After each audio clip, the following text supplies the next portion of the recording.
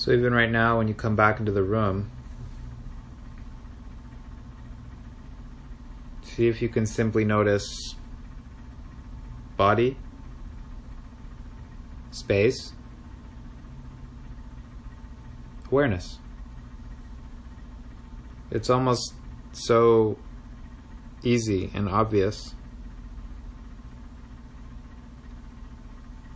You might just go your whole life without noticing it. So awakening is right here. It's the simple realization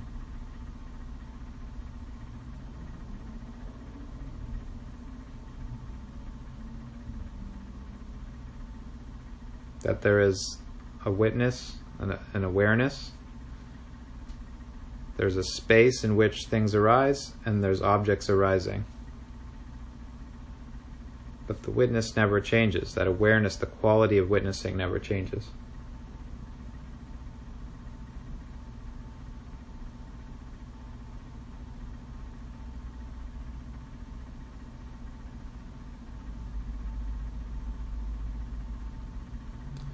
And this sort of meditation technique that you practice in the course of sitting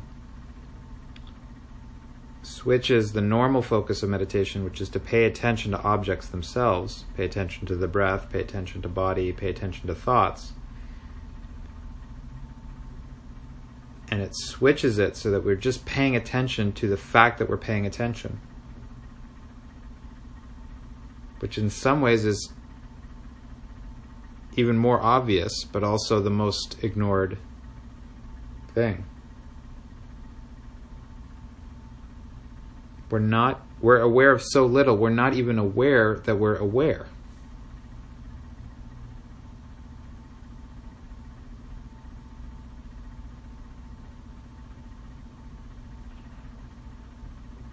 That this awareness is the greatest miracle. Like, why are we aware of anything?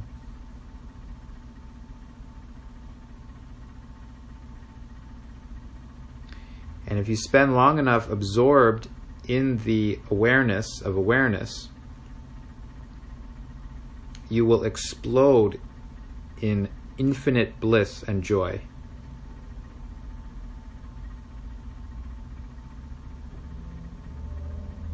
You will bow down to the simplicity and awe of the experience of being alive, regardless of what objects are arising in front of that awareness.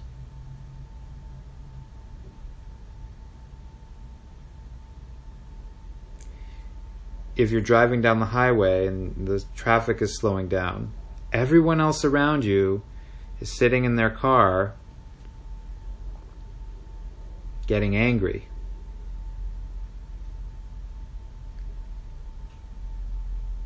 Or listening to a podcast, or checking their cell phone, or tuning out.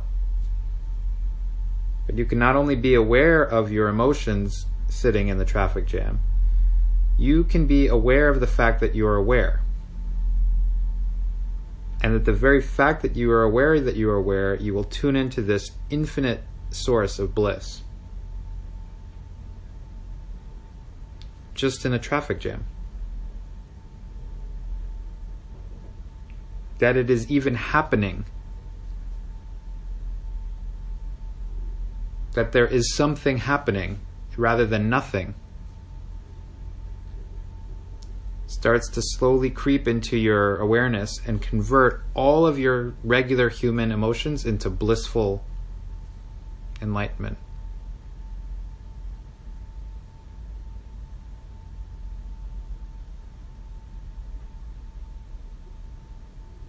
Why is there something rather than nothing?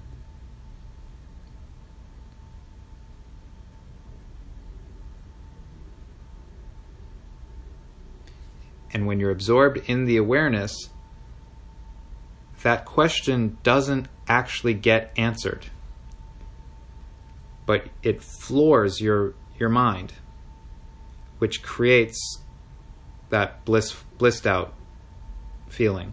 You you can't actually answer the question why there's something rather than nothing. So everything drops. And it's just don't know mind. It's just the mystery and the wonder and the awe takes over every cell in your body.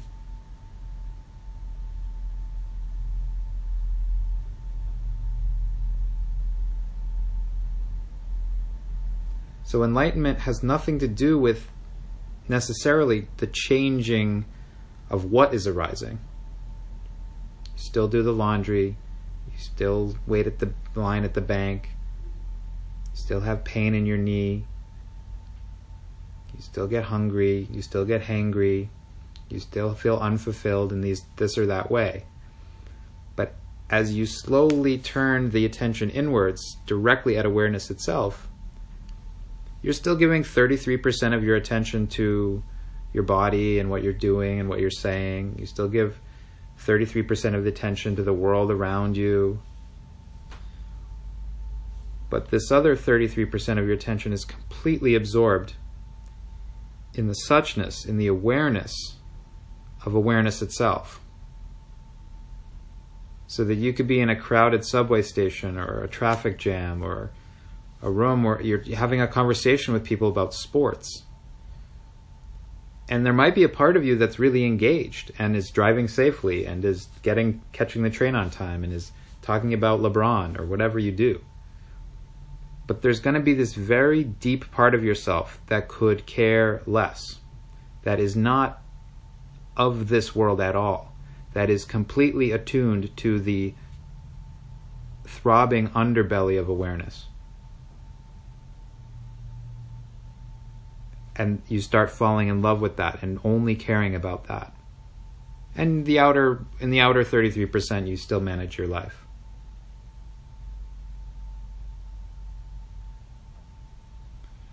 It's like listening to music. I haven't been playing music my whole life. I can listen to a song and I can hear the bass line and I can be like, okay, this is what the bass line is doing. Right? And when I play a song for my wife, she doesn't necessarily she doesn't even know what the bass part is and what the guitar part is, right? But if you listen to life and you study life through this mindfulness practice, you'll start to notice this awareness is permeating everything that you are doing, obviously, because you're aware of things, so there must be an awareness behind it. And as you start listening to it more, you can hear it even in the midst of, and of course hear is kind of an analogy here, you don't actually hear it, you feel into it. But feeling into that awareness, you can do much more easily because you learn to okay, there's superficial things happening, just okay, here's the guitar part, here's the drums, here's the singer, but where's that bass? Right? Okay, I'm doing the dishes, I'm feeling sensations in my body, I have thoughts here, but where's the awareness in it? Where's the suchness of the moment itself? And as you tune into that, you can sort of find this balance between, well, I'm actually paying attention to my life and doing what I need for my life so that I don't, drop the plate or do whatever, so I can have a conversation or give a Dharma talk.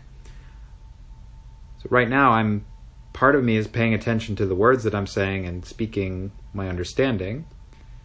And then there's this whole other part of me that is not even paying attention to it, but paying attention to attention itself.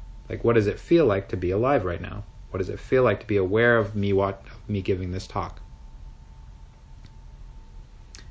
Just like you're trying to listen and process my words, but there's a part of you that is paying attention or can pay attention to what it feels like to be paying attention. The suchness of the moment itself. And so we do this little dance, and that's why I took you through that, okay, body, space, awareness, and then 33%, all of them at the same time, because most of the time you're not sitting with your eyes closed, so you have to pay attention to driving or talking or not dropping your laptop or whatever it is. So you have to give 33% of your attention to that. But you gotta also give this 33% attention to the base, to the underlying awareness of it. So it's about getting sensitive and aware of that undertone. And if you're looking just in terms of the history of this practice, so a lot of people in the Vipassana tradition, they start off with like breath awareness, counting breaths, noting physical sensations, body scanning, and that sort of thing. There's a lot of focus, or paying attention to your thoughts and letting go of them. So there's a lot of that practice of like looking at objects. What can happen though is when you're so focused on objects, if no one like points it out to you, you might create a subtle dualism, which is, here I am looking at all of these objects. And that's when you fall into this dualistic zone of, I'm the meditator, and here's the things that I'm meditating on. And that can, over time, you can end up doing that for 10, 20 years and still be stuck in that mode. It's a very dualistic approach to meditation. And there's subtle forms of suffering that arise as a result of that, especially, well, I've got to fix these objects in a certain way, or I've got to pay attention in a certain way. And that's when people get really obsessed as well about techniques that they use. Should I use noting? Should I use body scan? Should I use my breath? Should I use a mantra? Where should I pay attention to my breath? Right? And there's so much focus on the individual techniques or approaches. In the Dzogchen practice, which we get from the Tibetan, or you could say Joseph from the Vipassana tradition calls this like choiceless awareness, but even more so, when you flip the lens back on awareness itself, it's such a relief, because you don't have to obsess about like which objects you're paying attention to. You're paying attention to the subject. You're paying attention to awareness itself. And then, like I said in the instructions, you just ignore the body, or you ignore the breath, or you ignore what's happening to really absorb yourself into that. Well, eventually you'll come out of it to a point where you can pay attention to the suffering that's arising in the objects, and maybe you've got 80% of your attention on the awareness itself. And you're just kind of like, oh yeah, there's a suffering body-mind over here. And you just kind of notice that it'll start to let go of some of this tension. It'll let go of some of this karma in a way completely differently than if you were focused on it. So in some ways, the focus on the body and mind that we do in typical meditation can contract the whole system, preventing it from releasing its karma. When we ignore it and we pay attention to awareness itself, we get the benefits of meditation double, because we're seeing the goal, which is the current enlightenment we have. As well, the system is releasing unnecessary karma, because you see that this is not ultimately your identity. I guess you could think about it like a wound or an injury. Sometimes focusing too much on the wound or injury makes it worse. And ignoring it and like getting your mind off it, so to speak, allows it to breathe and get better. So in this way, a Dzogchen type practice, if you find that you're getting too contracted in your typical meditation, like your breath awareness or whatnot, just ignore your breath completely. Ignore your body completely. Go to this awareness space and let the body and mind meditate itself. Like if it wants to meditate, let it do it. Give it like 15-20% of your attention. It's just a lump of bones and skin and neurons firing sitting on the couch or sitting on a cushion. Just let it be there. But then you absorb into the awareness, and it might do some incredible things, but don't get attached to it. Just stay absorbed in the awareness and see how long you can keep the attention on the attention itself. It's kind of an intelligent attention that has the ability to self-reflect. So you just kind of move the attention into that. So that's a Dzogchen kind of style approach, and it's been tremendously beneficial for me, and I hope that it helps you as well.